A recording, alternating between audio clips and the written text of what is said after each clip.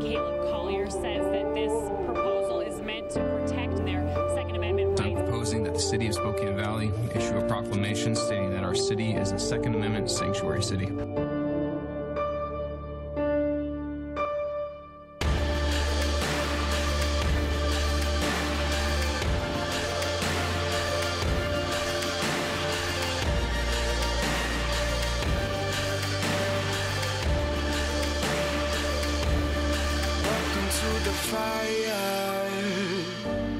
Welcome to the fire.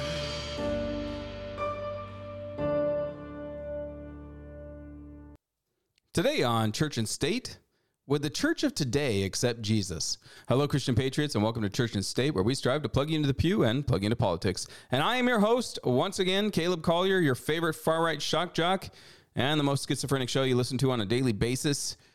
You know, really something, as I was just listening to the intro, I'm pretty cool. You guys think, yeah, I am. How many of you got your own theme song? I do. Man, I'm going to get in trouble. My mom always yells at me when I do things like this. I got to just tell the audience, I think I've said this once before, but if there is ever a time on the broadcast where you're like, man, that guy's cocky, I don't know if I really like him. It's all in jest. It's literally a joke. Like, and my friends know this about me. Like, this is my whacked out sense of humor. I think many of you listen to the show just because of that. Like, you know, I'm going to go off on something that might make you laugh or at least smirk. I would hope at least smirk. Anyway, churchandstate.media. That's our website. Don't really want to belabor it too much, but maybe I will. I don't know. Look, it's our shows. You can download them. You can share them. There's a lot of people out there that need to hear this type of information. Because, once again, you never know what you're going to get with Church and State. You never know if I'm going to feel like talking about a lot of religious issues, if I'm going to talk politics, or if I'm just going to play Baby Shark for hours on end. By the way, did you guys see that they just caught the torture? They were going to torture, I believe it was a Muslim. And one of the ways that they were going to torture him was playing Baby Shark. Oh, yeah. Yeah, I just read this story. I'll have to find it. Maybe we'll talk about it on the next episode. But yeah, that song is torture. So, hey, if you want to listen to those types of shows, download them, share them.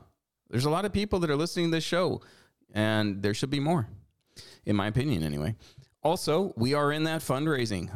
We're collecting a little bit of money, not enough yet. We need to get some monthly donors for us to be able to stay on ACN, and we can do a lot of different things with that. If you have a business that you'd like to get on the radio to where we start talking about you, or we can even kind of deal with the American Christian Network to where your commercial airs multiple times a day, get a hold of me. Church and State 1776 at proton.me. We can arrange for that to happen.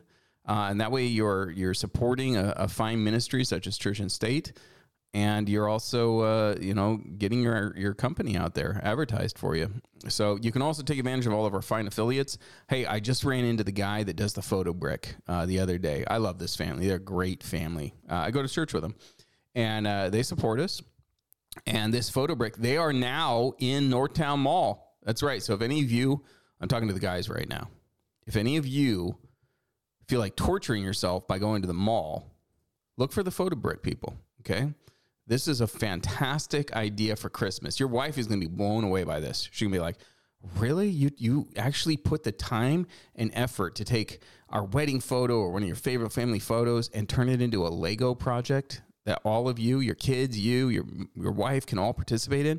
You're going to score brownie points right there, okay? It's so good. So go on over there.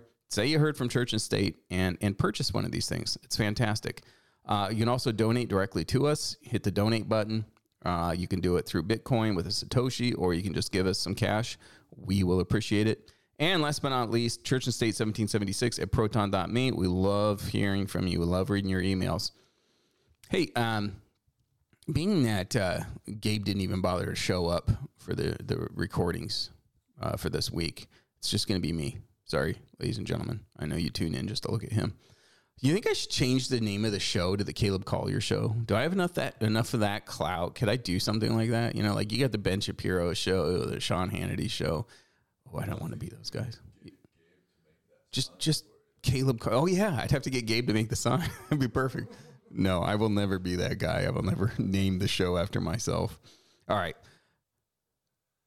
We've often wondered about the condition of the world, and there's so much projection that is going out there, and even including things from our own government like Project Bluebeam. Some people have questioned, is there truth in what Hollywood has produced in some cases? And some have even gone so far as to say that we do, in fact, live in a matrix. Well, there have been signs that maybe this idea isn't so science fiction. Maybe this is something that we're currently living in. And I got an example right here for all of you. There's an optical illusion or a glitch in the matrix. They're not entirely sure. But there was a plane that was photographed. An individual in another plane happened to film this. And this plane was just sitting there, not moving at all, just stuck in a glitch. And how is this even possible? It's got people really wondering, could this be Operation Bluebeam? Are they using it to see how people would react? That'd be more of the way that I'd be thinking, because this Bluebeam does in fact exist. But some are saying, is this a glitch in the Matrix? Or do we have the capabilities that Keanu Reeves had? That'd be cool. I'd like to be able to just be like, I know Kung Fu. Right? It does lead to a lot of questions. And more people are starting to question, can we believe everything that we're seeing with our eyes? And for one, anyway, I applaud this because I applaud people who ask questions. I applaud people who say this is not making sense, because those are the ones that are capable of free thought. Those are the ones that are capable of saying, you know what? No, I don't believe the narrative on this story. I'm going to question it myself. And so when I come across stories like this, oh, there we go. Chris is playing the video right now. The plane is just stopped. You just see it. It's just stopped in midair. For the radio audience, you got to look at this. That plane is not moving. It's just stationary in the sky. That isn't possible. And so keep questioning things. Keep exploring things. Keep searching for the truth, because the truth is out there, and the truth will also set you free. I just quoted the Bible and X-Files in the same sentence. That's impressive. All right. Moving on from there, the CDC. Here's another story that just made me laugh. Just when you think the CDC can't come out with any more ridiculous headlines, what did I find for you? CDC says some people might need a longer needle for their next vaccine. Okay, number one, I didn't get your lousy vaccine anyway, and now you want to get a bigger needle in me? No, okay? Nobody in their right mind likes getting a shot. Okay, nobody likes poking a needle into their arm. There's a few tattoo extremists that absolutely love it, get addicted to it, but those are the extreme minorities, okay? Most people do not like getting poked with a needle, and now the CDC is saying, you might need a longer one. We want to really get in there, make sure you got that vaccine. Why did they come out with this? Well, I actually like what they say here, and I'm actually going to read this because I think they might be engaging in something that is quite a big no-no. This is not something that we do anymore as a society. It's not culturally acceptable. Okay, so what are they saying? Why are they saying that they need a larger needle? Let me find the exact sentence. Here it is. A recent discussion on social media have shed light on the fact that some people with bigger bodies should be given certain intramuscular vaccines like the COVID-19 vaccine with longer needles. They just engaged in fat shaming. That's right. You've seen the videos. There's all these unhealthy, obese people that they don't want to be told that anymore. They don't want the FDA or the CDC to claim that they're obese. No. They've come out with different terms for that. Big bones, stuff like that. Your bones aren't bigger. That's just a logical fallacy. Anyway, so now are they going to get all up in an uproar because the CDC is claiming that they're going to need a larger needle in order to get the life-saving vaccine? No, I don't think so. I'm not going to hold my breath waiting for that one. Why? Because the CDC is a god that they worship. So if the CDC is willing to say this, then you know what? We just got to roll up our sleeves and get that bigger needle into us. Now, there is some scientific fact behind this. Of course, we can all recognize that if you're going to have a greater proportion of fat over your muscle, then yeah, in order to reach said muscle, you're probably going to need something that's larger. But the point of all of this is still, you are at extreme risk every single time that you take one of these vaccines, and in particular, the COVID-19 vaccine. Let me go a little bit further down the rabbit hole for you as well. You see, I understand the globalists. I've read their documents. And what do they want to do? First, they want to lull the population to sleep. First, they want to take care of you and all of your needs so that you don't necessarily have to work. The government will provide everything for you. First, they go that route.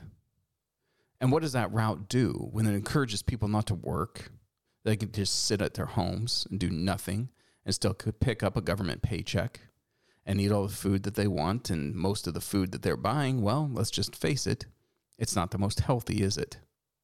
So first they get you on that. And then they got to cull the herd. And culling the herd involves killing those individuals who don't produce, that are not productive in society. So go down the rabbit trail a little bit further, read the story behind the story, a story that at first made me laugh, and then I realized, no, this is exactly part of their plans. Get you asleep, get you fat and happy, get you to where you can be controlled, and then cull the herd.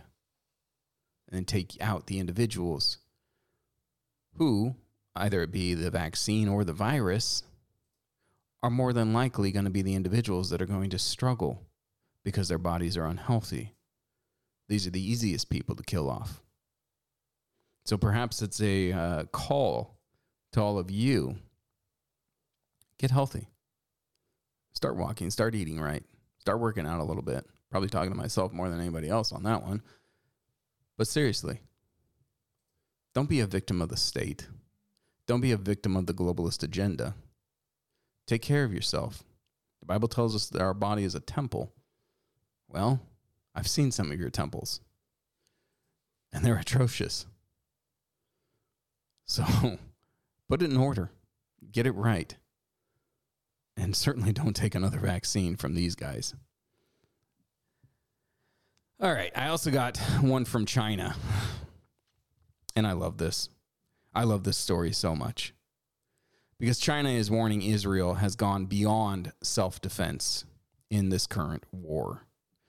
Like the Chinese are the moral high ground on this. Listen to this quote directly from the Chinese Communist Party. Now, for those of you who have short memories, just remember that communism, above all system of governments, they're the ones that care for the people the most. Remember, communism are the ones that want to make everybody equal so that we can all thrive. And it works. It works in every single country that it's been implemented in. I think I fell and hit my head. No, we all know what communism brings. Communism brings the destruction of the very people that engaged in actually ensuring that that system of government took hold in their country. And the Chinese in particular, well, they know this because they live under it every single day. If you talk to most people in China, especially those that are perhaps a little bit older, they remember the purge. They remember the Great Leap Forward. And they have horrific tales to tell of individuals who were taken by the government, of struggling so hard just to survive that they were eating the bark off of trees, of families who would get together and trade their babies so that they could eat, because they couldn't bring themselves to kill their own child to eat, so they'd give it to somebody else and take their baby. That's what China brings us. So listen to this statement. Protecting the basic needs of the people in Gaza is a priority, and China opposes and condemns all acts that harm civilians. What? How dare you get on your soapbox and preach something like that? We know you. We see you. You care nothing for harming civilians. So suddenly now we're supposed to believe that you are concerned about the plight of Muslims? What about your own Muslims? Yeah, the ones that reside in your country. The Uyghur Muslims. Yeah, we've seen how you treat those individuals. We've seen the destruction of their mosques. Hey, you take these people, put them in re-education camps, and kill them outright. So suddenly now we're supposed to believe this? I don't think so.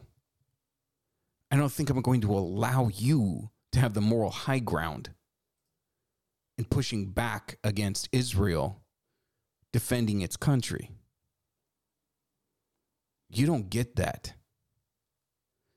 There are other people out there, other groups, other organizations, perhaps even some nations that have a way better moral high ground to question Israel and its motives and to care about the Palestinians.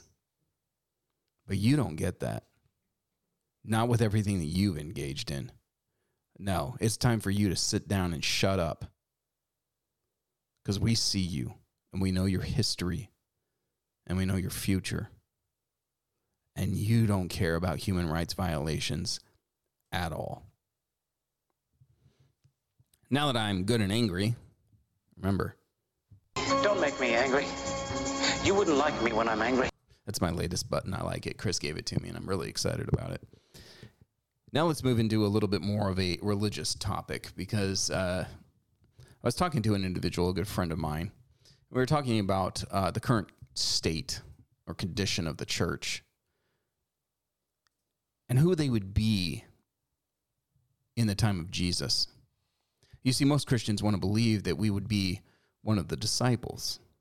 And we all identify with one or another. You ask most people if they have a favorite disciple. Yeah. Talking about the favorite dinosaurs. You know, within Christian circles, we talk about this kind of stuff. Who's your favorite disciple? And we all have one. And typically you're going to hear people say, oh, I really identify with Peter. Some people really love John. In my case, it's Simon the Zealot.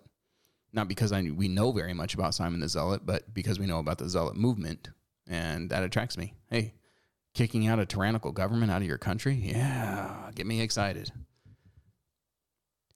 But would we actually be a disciple? Or would we be a Pharisee? Would we be a Roman? And especially when you look at a lot of the church leadership these days, if Jesus presented himself on this earth in the second coming, would we even identify him? Or would we take actions in direct opposition to God's plans, God's Messiah? Would we as Christians or as the church, would we disagree with some of the things that Jesus would say? We say, no, wait. Jesus is love. This guy's flipping tables. This guy's offending the individuals that we believe to be the best theologians on this planet. That can't be Jesus. That can't be the God we serve. No, that's impossible. Or perhaps we would act more like this. Let me get the scripture. Matthew 20 through 28. This, of course, is when the mother of James and John comes to Jesus with her sons. And she wanted to ask Jesus something. And she responded, Jesus says, what do you want? She says, say that my 2 sons may sit, one at your right side and one at your left side when you are king. Is that how we would approach the God who gave his body for our sins? Is that what we would do? Especially Christian religious leaders throughout the nations, certainly in America. Would we approach Jesus wanting a position of power from him? Understanding that no, we'll never be number one. But maybe I could be number 2.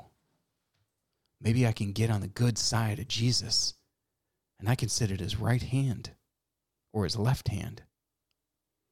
And then I'll be something. Then I'll be powerful. Then men will look to me and say, man, I wish I was in his position. Is that how we would act as Christians? Is that how our church leaders would act? I think if we examine a lot of them, people like T.D. Jakes, Joel Osteen, Rick Warren, I think they might act like that. I think that they might see this and say, here's an opportunity. I may not even believe in everything that he's saying or teaching or preaching, but he's got power, and I want just a little piece of it. I think there's a lot of people like that these days, and shame on them. Or perhaps we might act like this. Now I'm going to go over to Acts 8, 9 through 25 and discuss a little bit about Simon the sorcerer. You remember this story, right? This is the individual who had a lot of power, had a lot of notoriety. People worshipped him, said that he was the great power of God because he performed signs and wonders, and everyone proclaimed his greatness. But when Philip came to that region and proclaimed the good news, people started coming in droves to the true power. And it says even Simon the sorcerer heard this good news and believed and was baptized himself. And he followed Philip everywhere, astonished by the great signs and miracles he saw. Well, when Jerusalem, when they heard what was going on in Samaria, they sent Peter and John. When they arrived, they started baptizing people in the Holy Spirit. See, this hadn't occurred yet. And when Simon the sorcerer saw that you could get the Holy Spirit by the laying on of hands, what did he do? Did he ask for this as well? He certainly did. But he offered money for it. He said, let me pay you so that I too can receive this gift. And then I can lay my hands on people and give people the Holy Spirit. And Peter answered him. What was his response? May your money perish with you because you thought you could buy the gift of God with money. How many Christians would act this exact same way when presented with these gifts? You see, a gift is not something you can buy. It's not something you can be taught. It's a gift. You simply open your hands and accept it. That's what the gifts of the Holy Spirit are. And even now in modern times, and fans of this show know that there's kind of a dichotomy here. What is that? Wow, we're getting crazy in here. Anyway, people of this show know there's a dichotomy here. I am not a fan of Bethel. My co-host, I don't know if he is a fan of Bethel, but he's definitely doesn't go after them and has friends within the church. And yet Bethel has a school where with a certain amount of money, you can be taught how to prophesy. That sounds eerily similar to Simon the sorcerer to me. We can't approach these as something that we offer money for. We can't approach God with this expectation that he's going to give us something, that he's this genie that we just rub the magic lamp and poof, God, give me my wishes. He doesn't care about your wishes. It's his wish. Not even appropriate to say wish. It's his plans. He's the author. And if you ever do anything in this world that flies in the face of what God wants, well, woe to you. Christians, it's time that we stop acting as Pharisees, pumping these individuals up who have platforms, who have churches, but their words, their actions, quite literally coming from Satan himself. It's time to stop accepting these Pharisees, people who are pastors and priests, who separate themselves from the common man. See, that's something that the Pharisees did. In fact, their name even means the separated ones. They spent all of their time in religious discussions and study, keeping themselves far away from the common man because they're unclean, they're dirty. No. What did Jesus do? Jesus showed the true way, the true course of action we're supposed to be taking. And that's interacting with the common man. That's interacting with the individuals who have great sin in their lives. The prostitutes, the tax collectors, the people that the Pharisees never would have been seen with.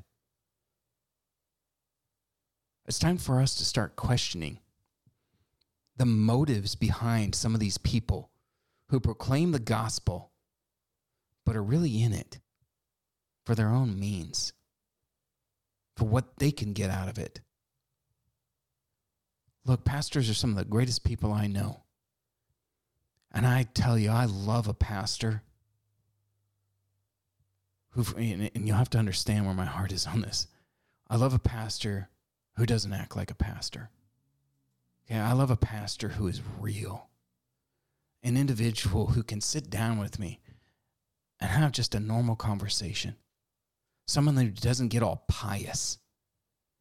I've known people that have been just friends and suddenly have gone into the ministry, and all of a sudden you can't even be friends with them anymore. You can't have a normal conversation. You can't joke. You can't watch movies together. No. Now, didn't you know that I'm a man of the cloth? And I can't be real anymore with you. I can't talk to you about my struggles because I don't have any anymore. Jesus has healed all of those. No, now I'm up here and you're down here. I don't accept individuals like that because you're all human. You all got your struggles, just like I've got mine. Every single one of us does. There's not a single thing that we can do other than drawing closer to Jesus, getting into his word and praying that's going to make us better human beings. It's certainly not this pious Pharisee attitude. Church and State is sponsored in part by Patriot Church and the Constitution Party. I'm Caleb Collier. I was born for a storm. Welcome to the fire.